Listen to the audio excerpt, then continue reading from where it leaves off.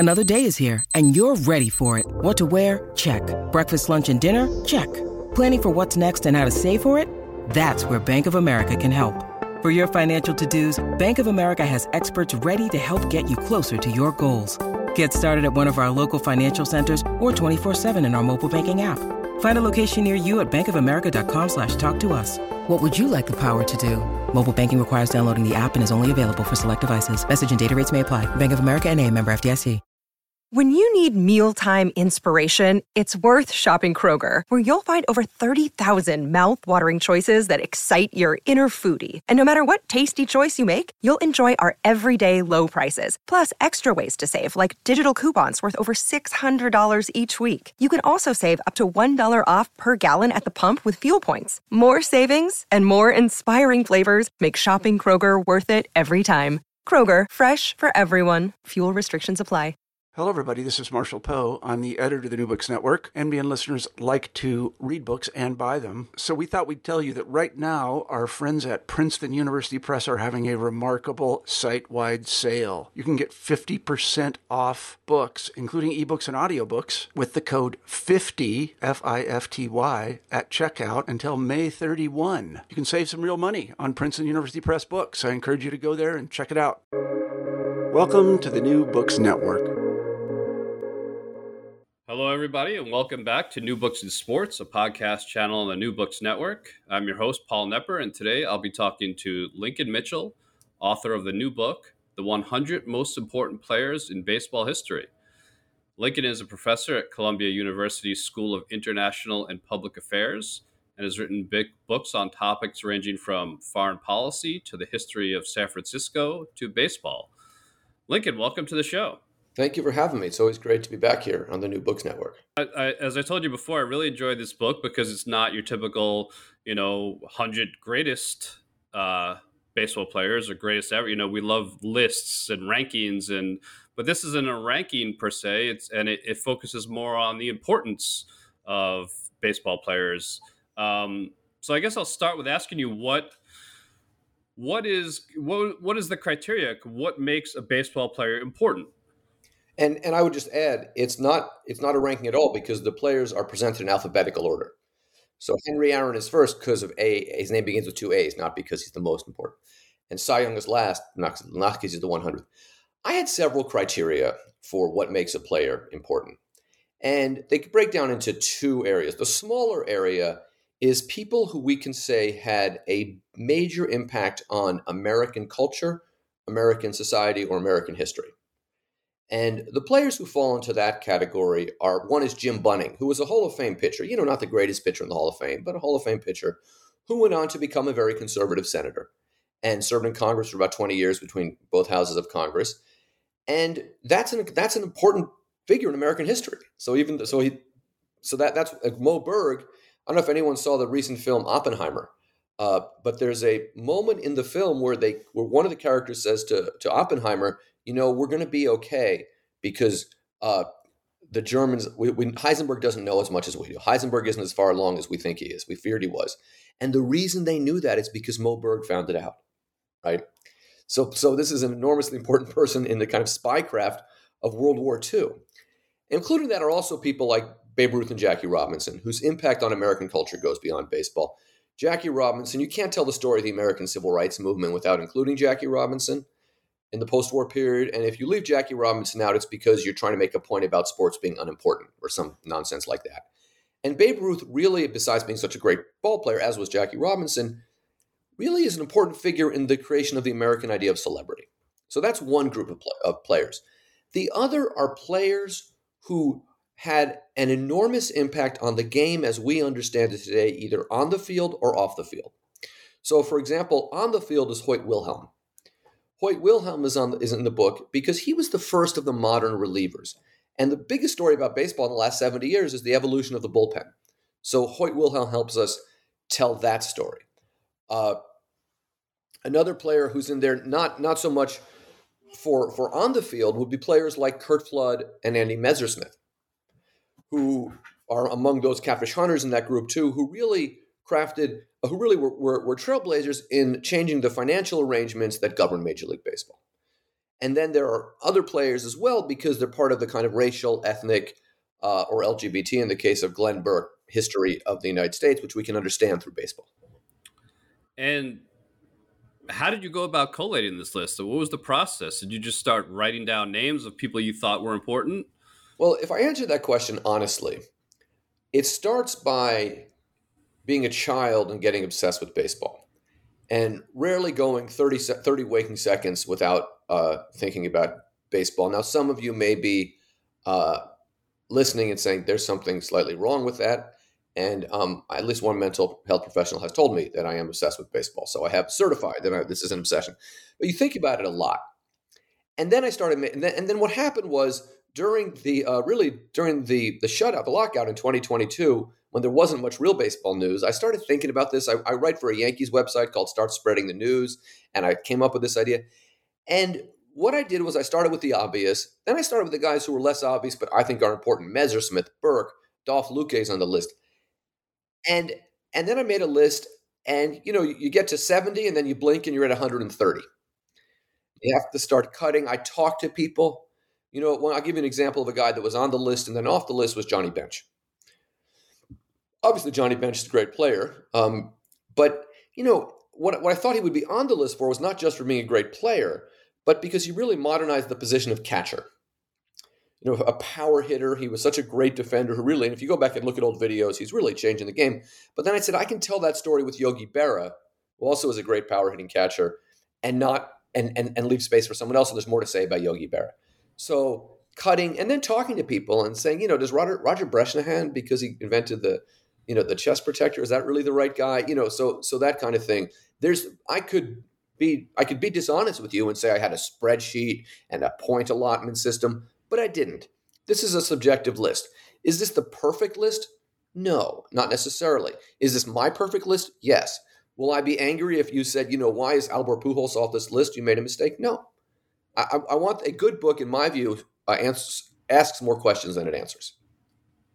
Yeah, and as I told you before we came on, certainly it got my mind running, as to who are the most important people. And as you said, there's naturally a subjective nature to it, right? I mean, one guy that jumped to mind for me, for example, was Phil Rizzuto, because Phil Rizzuto was for people my age, Yankee fans, he was the soundtrack of the game of baseball. And of course, he's in the Hall of Fame as a player, which is debatable to say the least. But for me, his influence was as a broadcaster. He touched my life in a deep emotional way. And that might be specific to, Yankee fans between the age of 35 and 50 and not the game as a whole. But just to your point, it really, reading the book gets you starting to think of, from an objective standpoint, but also from a personal subjective standpoint, who are the most important people in baseball. And there's you raise a lot of interesting points there because, my grandfather, who was born in 1907, so much older than either you, he's not around anymore, but a really different generation and a first generation American, grew up in the Bronx and became a Yankees fan. And then he lived his whole life in New York City. 1947, because he was someone who was on the left politically, he became a Dodgers fan because of Jackie Robinson. The Dodgers left, and then he became a Yankees fan again because he was a New Yorker. And I grew up in this. We were very, very close, and I'd spend my summers with him, and he hated Phil Rizzuto. He would watch the games. I mean, he liked him as a player, but he hated him, and he would just say, just tell me the score. It used to get him crazy. But for example, Dizzy Dean is there because the story of broadcasting is important. Right. And then there are a handful of players. Your mention of Phil Rizzuto. Now, some might say there's a lot of Yankees in this book, but the Yankees are an important team. Joe DiMaggio's in the book, Mickey Mantle, Babe Ruth, Lou Gehrig, Derek Jeter in more modern times. But there are players in the book, to give you one example, Ernie Banks, Stan Musial, George Brett. Now, these are obviously great players. Cal Ripken Jr. Because they get at this issue of one player meaning so much to a fan base. And that's an important part of the role baseball plays in American culture. But you can't do that for every team because then you start out with 30 players before you even scratch the surface. So just a few, some got left off. I'm sure there are people in New England who are furious that I left Carl Yastrzemski off the list. But Ted Williams is also a big part of the Red Sox history. And he, of course, is in the book, as are a number of other Red Sox. Yeah. So I want to get into some of the individual 100 that you talked about. One that you touched on a little bit was Mo Berg. Can you go a little bit more into his story? Of course, I know there was a book and I believe a movie written about Oh, him. yeah. The Catcher Was a Spy. Talk a little bit more about Mo Berg, because this is a fascinating Mo Berg story. is such a fascinating character. So Mo Berg's career is roughly the 20s and the 30s, Depression era. And as you may have gathered from his name, Mo Berg was Jewish. And this was at a time not only when there were very few Jewish ball players, there are many more now, but where uh, anti-Semitism in the United States was stronger, and as part of that anti-Semitism was the stereotype that Jews can't play sports, right? I think Kent Greenberg would like to have a word about that, as would Sandy Koufax, but that was the stereotype. And the truth is that Mo Berg was, in today's parlance, he was a good field, no hit backup catcher. He could never really hit, but he could field. He'd gone to Princeton University, so he was not a stupid man. He was an educated man and a smart man, and he learned a whole lot of languages. And he stayed in baseball for a long time. And to me that's very poignant there. Why is this guy who could really be doing anything went on to do a lot of different things in baseball? And the reason is because, like me and you and many of the listeners, he loved baseball.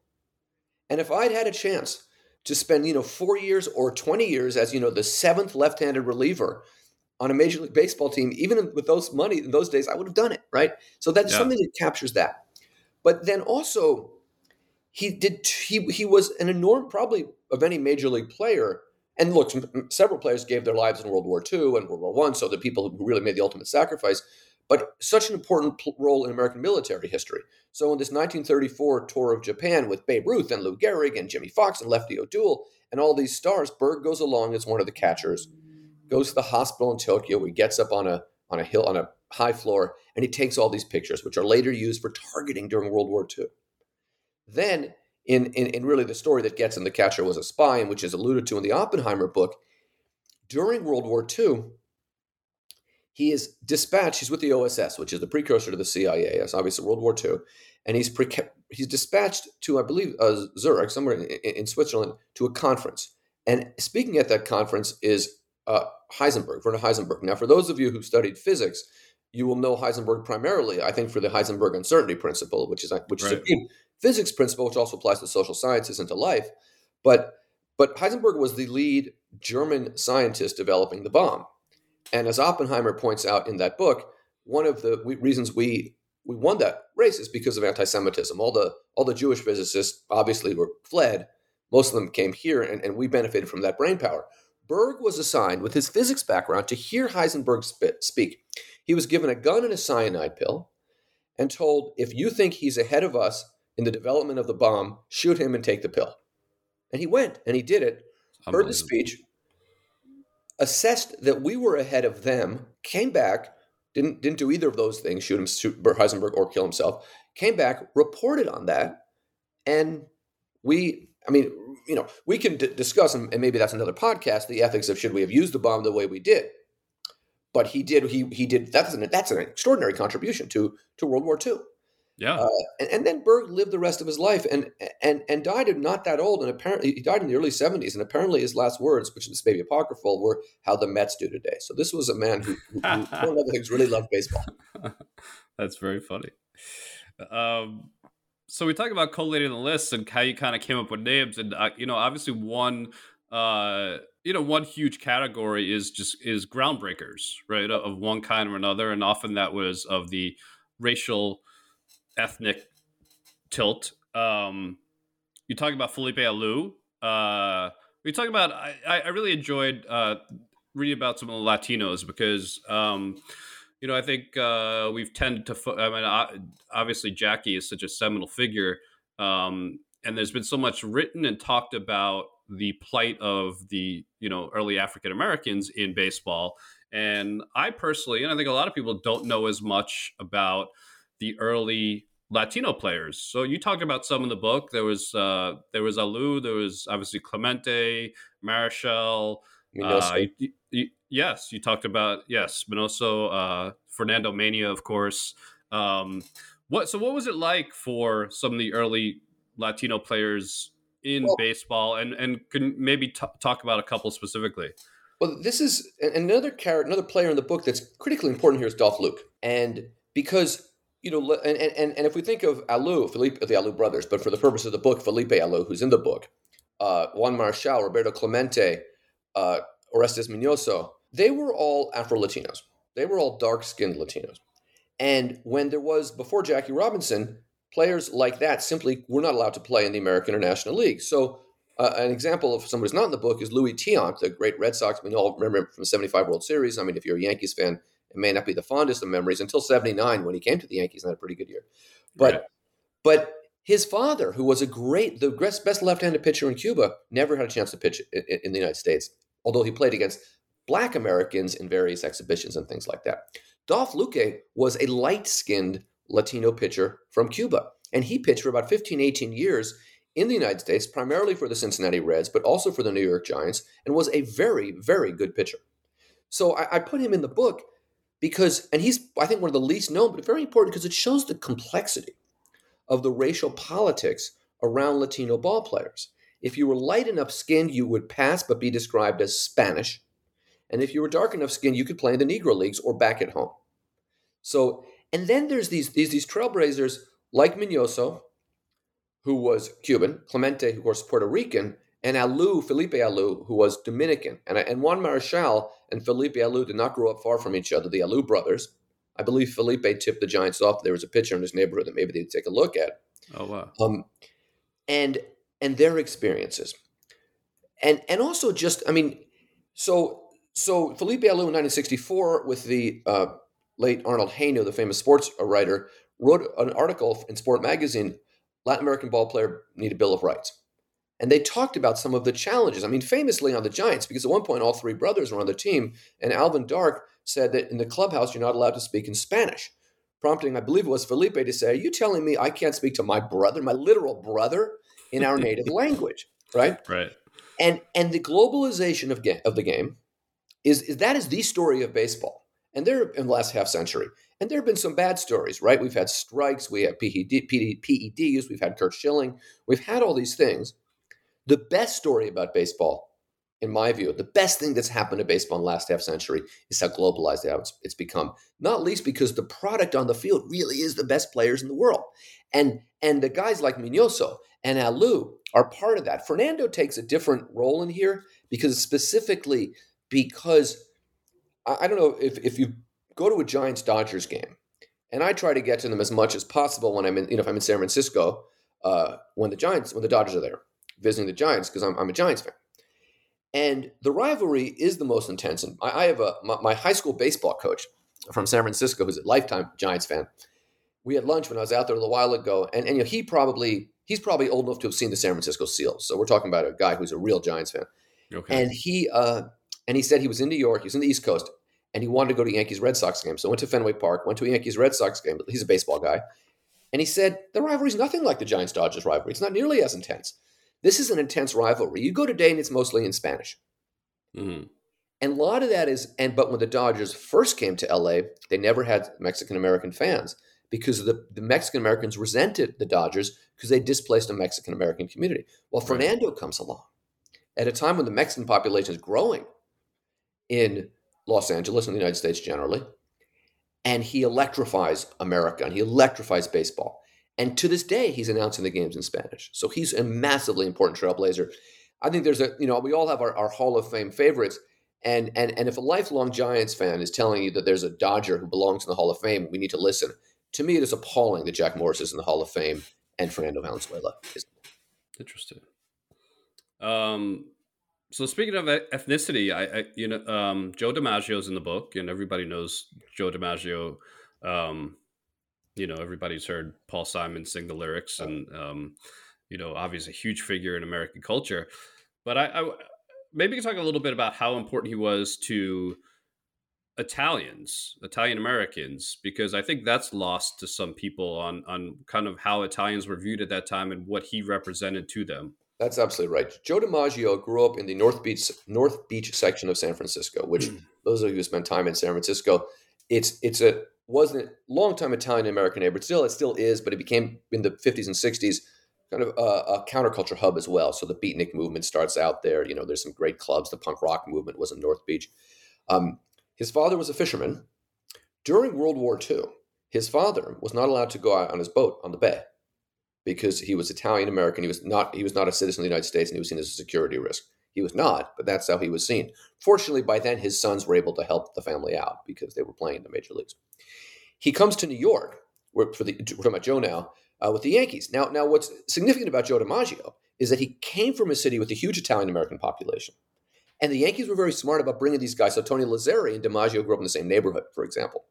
Right. Comes to another city with a massive Italian American population at a time when Italian Americans were discriminated against, both because of their Catholic faith, because of their immigrant status, and because they were Italian. And there are, Life magazine does an interview with him and a story about him, and they says he doesn't smell like garlic. Like, that's in Life magazine. And he brushes his hair, with water, not olive oil. They all but say he's not in the mob, right? So and he becomes this real point of pride. And if you talk, I was actually teaching a class once, and we somehow got on this subject because I was teaching the class about and it was an older Italian American guy who was auditing the class. And we were talking about a campaign commercial and signaling and all this. It was a political science class. And he points out, the topic came up for whatever reason. He says, in the 1940s and 50s, everyone in Brooklyn rooted for the Dodgers, but not the Italians. The Yankees he was Italian, the Yankees were our team. Mm-hmm. And of course, the rest of the class is kind of lost. Not at the rest, but some of the students who don't know baseball are lost. But he brought it up, and he says, well, DiMaggio, and then, of course, Berra, Rizzuto, before that, Lazzeri. And right. So he was the pride of Italian America. He was critical in showing the rest of America, that bigotry against Italian Americans was nonsensical. So he's in that book absolutely for that reason, as well as his bigger impact on the culture and the symbolism of Joe DiMaggio. Sure. Yeah. I want to go back to a minute about the growing of the game internationally, and another person in the book is, I hope I pronounce this right, Masanori Murakami. Yes, who I'd never heard of before. Was the first Japanese player to play in Major League Baseball. Maybe you could talk a little bit about him, and I'm also wondering why do you think it took so long for the second, third, fourth Japanese player to come after him? So Masanori Murakami was a left-handed pitcher. He was a reliever here in the United States, and he played for the San Francisco Giants in 64 and 65. And a couple points here. In 1964 and 65, the San Francisco Giants clubhouse was one of the most racially and ethnically diverse workplaces in America. Right? Just think about that. They had Latinos from the Dominican Republic, from Puerto Rico. They had African Americans. They had, of course, white Americans from all over the country, and they had an Asian American. Many workplaces weren't like that back then. Right. Now, by now, if you're Japanese pitching in the major leagues in 1965, at every ballpark, there are veterans who fought against Japan in World War II. Right? Just think about the age that the fans would have been. Sure. So that's and he was good. If you look at his career quickly, 2 years, he probably wasn't good enough to cut it. But if you look at the numbers, he was very good. What happened is his Japanese team wanted him back. And the contract, there was some contestation over the contract. But basically, they had essentially lent him to the Giants. They wanted him back, and they took him back, and he pitched for another 15 years in Japan. So he really made it clear at that point that Japanese players were good enough to play here if you were paying attention. A fantastic footnote is that in the Juan Marichal game, the worst moment of Juan Marichal's career, when he clobbers John Roseboro over the head, Murakami got the save in that game. He got the final 2 outs because Marichal was, of course, thrown out of the game immediately after that happened. A guy named Ron Herbel came in as the kind of middle reliever and took the Giants to the 9th inning. Couldn't get out of the 9th inning. Murakami came in and got the final 2 outs. So to me, this is this figure that is forgotten. I mean, I started going to Giants games in the late 70s, and older fans, but they would talk a little bit. They were more interested in talking about the Seals and Lefty O'Doul than about Murakami. Well, he gets kind of just swallowed up by the narrative of baseball and all the noise and various issues around baseball. And it takes until 1995 when Hideo Nomo comes along. And I actually had a discussion yesterday with a Japanese graduate student of mine who happened to be a big baseball fan. So naturally we were chatting, and he knew exactly who Murakami was. And he said he didn't even know about the book. And he said, unprompted, but the guy who's really important is Hideo Nomo. And I said, you're right. Nomo comes along, and it's a dominant starting pitcher for the Dodgers. It's almost like Fernando Mania Redux, but in Japanese, not Spanish. Right. And at that point, American fans have to say, okay, clearly we're onto something here. Why in that 30-year interregnum? Why so long? I don't know the absolute truth of that. There's a lot of racism there, right? Japanese, they're smaller, they're not as good, they can't hit the ball as hard. There was a lot of that, and also because players here who were slightly past their prime would go over there, but you'd only hear about the ones who would succeed. Many would go over there, they could no longer hit in the U.S. Turns out they couldn't hit in Japan either, right? Right. Another guy who's in the book is Sadahara Oh, who was the greatest of all Japanese players, and he never played here in the United States. But the American players of that era, so kind of Frank Robinson, Sadahara Oh's career, think of him as in terms of how his skill set and his appearance and the position and the years he played, almost like a Willie McCovey type, right? 59 to 80, left-handed, mostly first base, a little outfield. And all of these guys are saying that he could easily play in the major leagues. So I don't know why it took all those 30 years. There's a racism to that, right? That Sure. they can't do it. And also, there just wasn't much interest in it. Baseball was going through a lot. There was a lot of labor going on. There was, the kind of second phase of African Americans coming in. There was a lot of racial tension in baseball in the 70s that people weren't as aware of. I read a lot of players that talked about it in that context.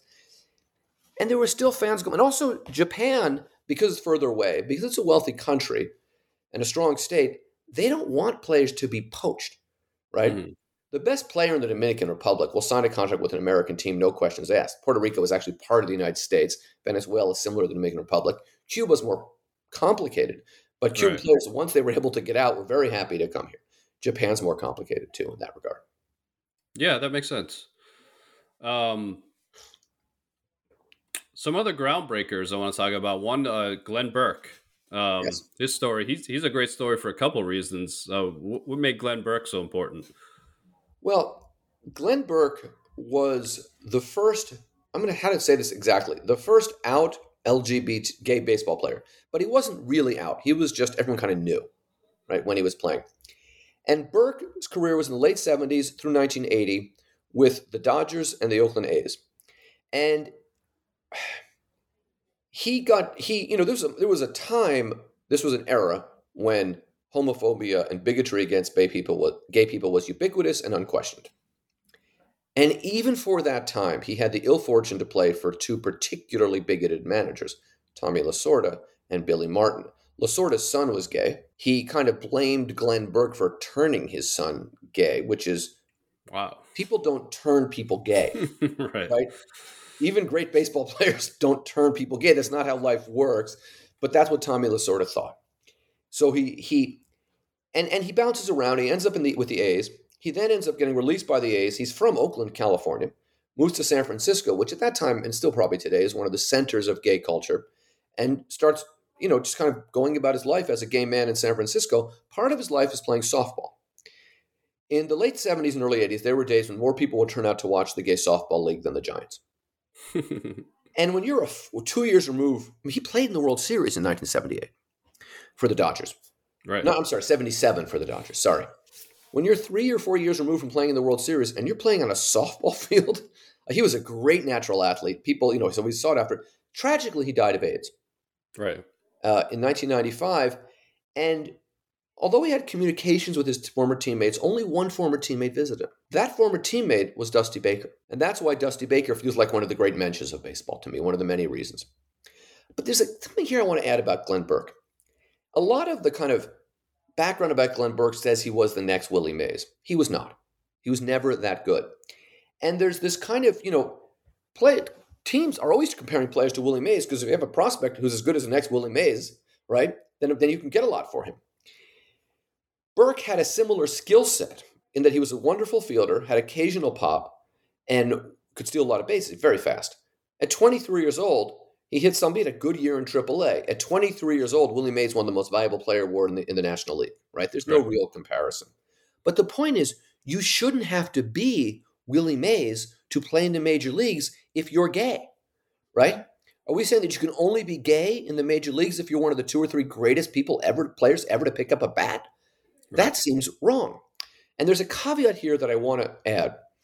there is a sense that the Dodgers dumped him because he was gay. The Dodgers traded him because he was gay, undoubtedly. Lasorda never liked him for the reasons we've discussed. But midway through the 78 season, the Dodgers were behind the Giants. They won that division by 2.5 games over the Reds, 6.5 games over the Giants. They traded Glenn Burke for Bill North, who at that time was one of the best leadoff hitters in the game. So it was a trade. Yes, they traded a hot prospect, but they got a guy without whom they would not have won the division, and they came within 2 games of winning the World Series. So we inflate the narrative to make Burke seem like something that he wasn't, and in doing that, we lose the nuance of the story, of the real importance of Glenn Burke. Right. Naturally, the Negro Leagues have had a great influence on American culture, on the game of baseball, and you have some members of the Negro Leagues in the book. I'm wondering why did you choose the specific ones you did to, in a way, kind of represent the Negro Leagues? And you could have, there's a lot of players I could have chosen. Right. And I chose a handful of players who played in both the Negro Leagues and either the American League or the National League. So Larry Doby, Jackie Robinson, Monte Irvin, Willie Mays, Henry Aaron, a few others. So I put Satchel Paige in there because in my view, if we have the discussion about who was the greatest pitcher ever, given that, obviously training is better, but in the context of their time, I don't understand why to me, that's an easy one, is Satchel Paige. The proof of that for Satchel Paige is that when he got to the majors at 40, he was still a great player. And at 65, he threw 3 shutout innings against a major league team. Actually, 57, in 1965, sorry. Crazy. So he's in there for his greatness and also because of his impact on the culture. Right? We cite Satchel Paige. Don't look back, something might be gaining on you. The United States of America has had 2 Catholic presidents, as you know. The second one is our current president, Joe Biden. And when Biden went to see the Pope, he told him a story about Satchel Paige. Wow. And it's a wonderful YouTube clip because the Pope and the president don't have a common language. So it sounds like a joke, but it's through a translator. And the translator is the Pope's translator, in this particular case, not Biden's translator. And she doesn't understand baseball. Right. So he says pitcher, and he makes a throwing motion like he's supposed to know what it looks like to pitch a baseball, the Pope, But that's the impact he has on the culture. Josh Gibson, because similarly, if you're going to have the greatest hitter ever debate, the greatest home run hitter, Gibson has to be part of that. And the fact that we just don't have the data, that he never had the opportunity to play in a full structured season for year after year the way, Henry Aaron or Babe Ruth or someone like that did. And then Rube Foster is there, who was not as great a pitcher as a Satchel Paige, just for example, but who created the Negro Leagues. This is a player who turned around and built an important American institution and a massively important African-American institution, cultural institution, and business. So that's why he's in the book. And then you have a few females in the book. Yes. Jackie Mitchell is one that comes to mind. There were a few others. Talk about that. Why did you include, obviously they never played in Major League Baseball. Why did you include the women and what is their significance? Well, what I set out in the introduction of the book, I talked about the terms as I define them and the criteria. Right. And my criteria is, did this person play at the highest level possible sometime after 1900? Because I didn't go into the baseball prehistory, people like Cap Anson and people like that. Right. And, so that means that Negro League players who never played in the major leagues are eligible, right? That means that Sadahara O is eligible. But for women, it's more complicated because the sexism that has kept women out has been really strong it's almost unquestioned. It's so strong. So, but if we tell that story without including that, we're missing something. So I included, Ela Borders, who was the first woman in modern times to pitch in organized baseball. Alyssa Nacken, who was the first woman, and this was the 2022 season, to appear in uniform in an official role in a Major League Baseball game as a first base coach for the San Francisco Giants. So women like that, because I'm gonna punish a woman because she didn't play in the major leagues. Well, she wasn't. There's never going to be allowed to, right? Mm-hmm. I included 2 women from the All-American Girls Professional Baseball League because that's a fascinating part of baseball history and of American history, of what we were doing as a culture during World War II, how important baseball was to our culture at that time. Right. And Jackie Mitchell, and I should say, to be clear, she's not in the book because she's related to me. We are not related. There's no, there's no relation. pretty sure of that. Jackie Mitchell was a young woman who, in an exhibition game in the 1930s, struck out consecutively Babe Ruth and Lou Gehrig. Right. And since that happened, there's this kind of, did it really happen? Were Ruth and Gehrig really trying? And of course, we'll never know the answer. I can't know for sure the answer to that question. But there's a sexism in that question. How could a girl strike these guys out? But they struck out 50 to 70 times a year, disproportionately against left-handed pitching. And in the early 1930s, most pitchers weren't all that good. So the idea that a girl who worked hard, who practiced, because she was a girl at the time, who had the opportunity to train with a Hall of Famer because she was friendly with Dazzy Vance for whatever reason, wouldn't be good enough, and it's just like axiomatic. I don't buy that. I think she might have been good enough. Right. I wanted to at least raise that question, but I also wanted to say something else. She didn't do this on a major league field in a major league game because of course she wouldn't have been allowed to. And the idiot commissioner then signs a document banning her, voiding her from playing in baseball instead of embracing this. Right. Right. It was an exhibition game. It was what we called then barnstorming, and barnstorming was such a big part of the baseball story. I wanted to include a little something about barnstorming. The question I would ask is this. In 1931, would you rather go see the Chicago White Sox play the St. Louis Browns or Jackie Mitchell in a field try to strike out Babe Ruth and Lou Gehrig? If you could go back and had a time machine, which would you want to do? You'd do the latter, right? Absolutely. You might want to see the Yankees play the Athletics or the Cardinals play the Giants or go to the World Series that year. But your average game, the real action was often the barnstorming. So I wanted to capture that. So Jackie Mitchell is doing a lot in this book. That's really cool.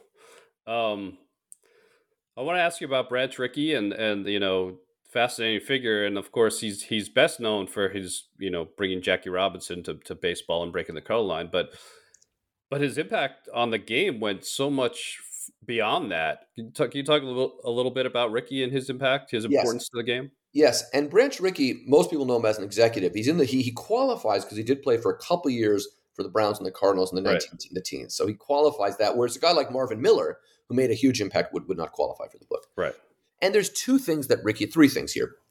In order of how well we know it, Jackie Robinson, right? Rickey brought Jackie Robinson to the Brooklyn Dodgers, but later that year, Larry Doby made his debut with what were then the Cleveland Indians, now the Cleveland Guardians. Bill Veeck was the owner there. Rickey did not buy Jackie Robinson's contract. He essentially ignored it and signed him to a new one. So this speaks to the kind of racial politics, even of a guy like Rickey who was trying to do the right thing. Veeck bought Doby's contract. So that's significant. But Rickey, obviously, because if he did nothing else but with Jackie Robinson, he'd be a massively important baseball figure. Right. But he also, this is a heck of a thing to say, he created the affiliated minor leagues. And so what he created is, in other words, that a major league team in those days, let's say the Philadelphia Athletics, or in his case, the St. Louis Cardinals, had minor league teams that weren't independent with informal relationships, but their role was to produce and push talent upward to the big league team. And he did that at the helm of the St. Louis Cardinals, which is the reason why between 1926 and 1946, the Cardinals were the best team in the National League. And in fact, when Jackie Robinson came up to the major leagues, people often forget this.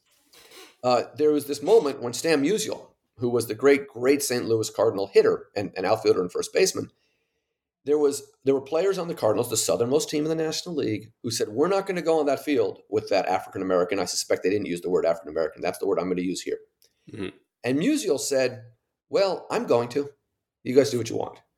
And so that's a really wonderful moment for Stan Musial. But to understand the impact of that, understand that in 1947, early in the season, the Cardinals were the best team, not the Yankees. They'd been more dominant that decade than the Yankees. Mm-hmm. So and guys like Stan Musial, the Dean brothers, they all come up through a farm system.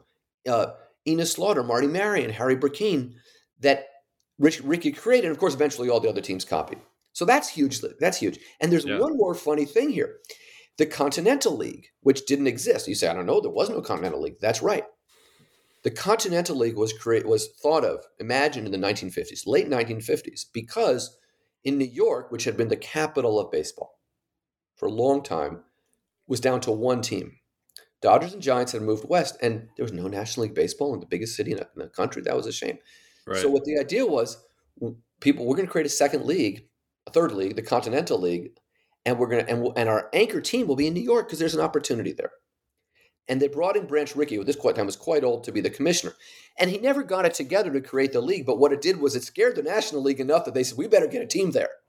And that's why they expanded quickly to get the Mets and, of course, what were then the Houston Colt, the unfortunately named Houston Colt 45s, who later became the Houston Astros, who later eventually moved to the American League. So to some extent, the Mets got here sooner here to New York because of Branch Rickey. That's really interesting. Yeah. What another guy? I mean, I could ask you about all 100, but maybe we'll just do one or two more. One other guy who I find just really interesting. It's like a quirk of history is Tommy John, because he's just first of all, I think a lot of people don't know he was a hell of a pitcher, had a fantastic career, but if you follow the game of baseball, everybody knows the name Tommy John from the surgery. And how revolutionary was that surgery at the time? Like, how big of a deal was it at the time when Tommy John had that surgery that is now, it seems, every pitcher in Major League Baseball has? Just to echo what you've said, Tommy John was a great pitcher. 287 Major League wins. You should be in the Hall of Fame. If Jim Cott's in the Hall of Fame, Tommy John's a Hall of Famer. He was a better pitcher by any measure. So I would support Tommy John in the Hall of Fame just on his on the field baseball numbers. Right. And when he had a surgery, it had never been done before. So, it was an experiment. This is in the mid-'70s. But because, obviously Frank Jobe, the doctor who did the surgery, I'm not a surgeon. He obviously did great work, right? Otherwise, we wouldn't have been here. But, when a player today has Jason Dominguez is really upsetting, but the Yankees' top prospect has to have Tommy John surgery. Well, that's very unfortunate. Undoubtedly, the next 3 months, we'll learn about several pitchers who will need the surgery. For any one of those players, you have to have the surgeon do the good work, and then you have to work your way back. And imagine being the first person to work your way back. But Tommy John did it and went on to be a very, very good pitcher after the surgery. And by the way, a very good clutch pitcher. Mm-hmm. A very good big game pitcher. And for those of you who don't remember Tommy John, he was an interesting pitcher because Tommy John was a sinker ball pitcher. And when he went from the Dodgers to the Yankees, he got even better. And the reason was the Dodgers had that infield that stayed together forever from Garvey, Lopes, Russell, and Say. Right. The Yankees said, okay, we're going to give you Nettles, Dent, Randolph, and Chambliss, or Watson, who was playing first at that time, and they were much better fielders. So he got even better with the Yankees because he had like Greg Nettles, fantastic defensive third baseman.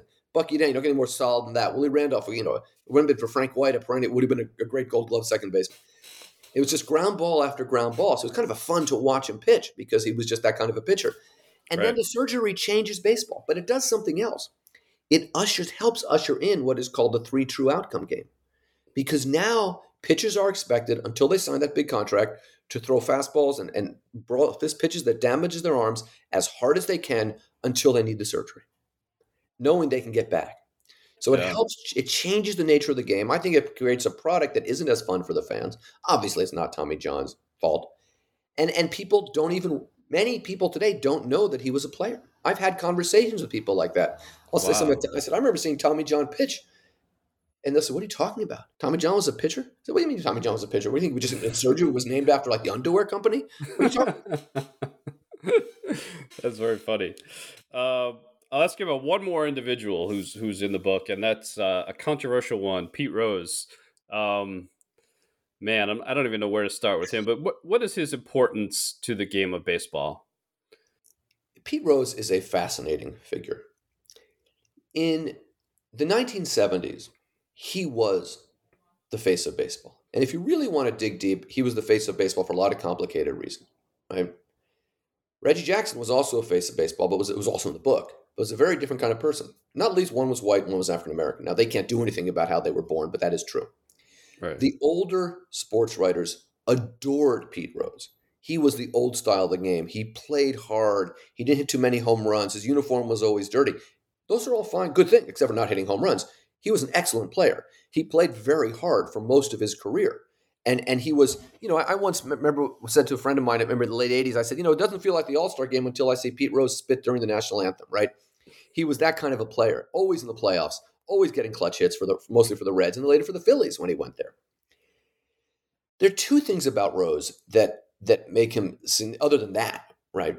One is that this shameless chase of Ty Cobb's uh, all-time hit record, where he just stayed around. So he became, instead of being the symbol of what's great about baseball, he became the symbol of just like baseball as this weird numbers thing where just old guys won't get off the field, which is kind of odd. And then he gets caught in this gambling scandal. Right. And, gambling, I put Hal Chase in the book, maybe one of the least known players. He was an early guy deeply involved in gambling in the 19-teens. Obviously, shoeless Joe Jackson. And after the 1919 World Series, one thing Landis did right is I don't know if he handled those players as well as I might have, but he said, we have a zero tolerance policy. And Pete Rose broke that zero. I can't imagine he's the only one, but he was the biggest name and he got caught and he broke that zero tolerance policy. And then this very complicated legal machination comes in where Giamatti can't quite prove it. He never would have stood up in a court of law. So he makes him sign this, kind of tricks him into thinking we might bring you back after a year. And then we don't. And now Pete Rose is for the rest of his life on the outside looking in, the outside of official baseball, the outside of the Hall of Fame. But he's still beloved by many. He's still kind of this sleazy, he always was this kind of sleazy off the field character. So he remains this. And then a couple of years ago, out of the blue, as far as I was, because I wasn't paying all that much attention, baseball embraces gambling. Right. Right. So you're watching, I'm watching a game once, playoff game, getting ready to watch a playoff game. And the pitcher for one of the teams, I believe it was the Dodgers, was Max Scherzer. And Pedro Martinez, who was also in the book for a number of reasons, who, if you watch postseason baseball, listen to Pedro Martinez, because this guy knows a lot. His knowledge of pitching is fantastic, right? So they say to him, Pedro, the other guy, one of the guys on the panel, what's the over on strikeouts is 11. What do you think? And Martinez is apparently not a gambler, because instead of answering a stupid question, he just starts talking in depth about what kind of a pitcher Max Scherzer is, which if you like baseball, is really interesting to hear one Hall of Famer talking about another future Hall of Famer. That's what makes the game fun. And they just want a number. That's how much they've embraced baseball. If you embrace baseball like that, you got to bring Joe Jackson and Pete Rose into it. If you embrace gambling like that, you got to bring Pete Rose and Joe Jackson to the Hall of Fame. Hypocrisy is too much to ignore. Yeah. Yeah. Who would you say are the most important players in the game today? Well, Shohei Ohtani is important because he's just changed the game so much. Does Albert Pujols? He's still technically can we count him as in the game today? Mike Trout, your book, man. You can count whoever you want. Mike Trout. Yeah, and Mike Trout is in this book, but Mike Trout is in this book because, to me, Mike Trout is a great symbol of how baseball has lost its cultural significance. Absolutely. For a decade, he's the best player in the game, and I think if Mike Trout, stopped on my stoop to drink a cup of coffee, most passersby wouldn't notice him, wouldn't know who he was. So I think of him as a symbol of that. More recent players who are in the book: Ken Griffey Jr., which isn't so recent anymore; Barry Bonds, Derek Jeter, of course, Pedro Martinez. So the game, it's an evolving story. So there will always be new players coming into the book. Bryce Harper is an example, and Bryce Harper is a great ball player. I'm sure there are a lot of teams that kind of wish they'd done what the Phillies did and just signed him to that contract because he's such a great hitter. But what fascinates me about Harper is the way he's almost like a machine built to be a baseball star. And I don't mean that in an insulting way to him. I don't think it's his fault, but, didn't finish high school, started junior college. That's a faster track on the cover of all these magazines at 16. And what Harper signifies is that the path to the major leagues, if you're American, by the time you're 13, 14, you're in a separate elite class. And part of the mythology, the cultural, the vibe of baseball was, the guy driving around the Midwest and stopping at a game and seeing someone throwing harder than he's ever seen, or, some guy just hitting home run after home run out of some, and you drive around any state in America and there'll be some ball field and older guy will point to you and say, oh, when so-and-so was playing here, he hit a home run and it went over those trees and into that river. That's gone now because everyone's brought into the structure. And Harper signifies that, and it's nothing against Bryce Harper. Right. And the cool thing is, of course, we can't fully answer that question of who the most important players in baseball are right now, because some may go on to be fantastic managers or broadcasters or a commissioner or do some politics or do something outside of the game, which is kind of what's so cool about your book is so many people who influence the game, not just they played on the field, but their greatest influence was not as a player. For the most part, Um, yes. yeah, I as I said, I really enjoyed the book. I encourage people to read it. There's so many more names we didn't get to, subjects we didn't get to, the whole, the free agency movement, people you have in there for their relation to steroids, other groundbreakers, the analytics movement. I mean, you cover everything in there. So Thank you. there's so much more. I could talk to you all day, but you have a class to prepare for. Anyway, I'll get you out of here with one last question I'd like to Yes. ask all my guests. First, once again, Lincoln's book is called The 100 Most Important Players in Baseball History.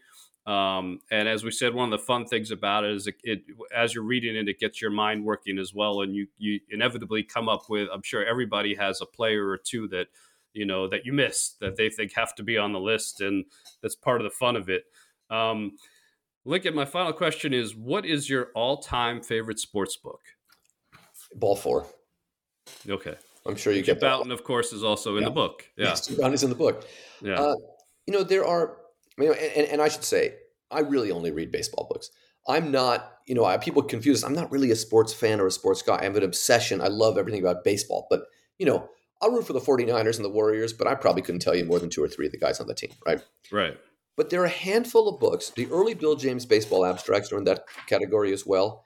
Anything by Roger Angell that affect me as a person and not just my relationship to baseball. So Roger Angell made me understand what you can do with words. I mean, such a beautiful writer. And writing about it is something I loved. And, I write about all kinds of topics now. And I will never be a good writer as Roger Angell. But that's a model. There's every now and then I read a novelist like that. But what he did with that. Bill James, the early baseball abstracts, which I started reading when I was in 9th grade, really got me thinking that, it's okay to question the BS around you. It's okay not to take at face value what everyone else believes. And I think my students would say that's what makes me a good instructor. Because I say, so what's the question not being asked? What are the assumptions? And he taught me to take that losing baseball as a case study to life. And then Bouton, that book, Ball 4, just opens up so much. It's an insight into what the game is really like, the irreverence. I live at the kind of intersection, in terms of inside my own head, of baseball and countercultural irreverence. And Bouton's book marries that together so well. There's a wonderful, if I can quote one line from that book, he's saying it was early in the season and the guys on the pilots, the pitchers, are watching the game from the bullpen. Maybe it's even spring training. And Eddie O'Brien, who is this kind of not very smart pitching coach, as Bouton portrays him, turns to the pitchers and says, "The key to pitching, boys, is to throw strikes." And Bouton writes after that, "Gee, thanks, Eddie." And my friends and I, for years, whenever someone says something just really obvious, we say, "Gee, thanks, Eddie." So that book, enormous impact on me. That's great. All right. Well, Lincoln, thanks again so much for coming on the podcast, and best of luck with the book. Thank you very much. It's an absolute pleasure.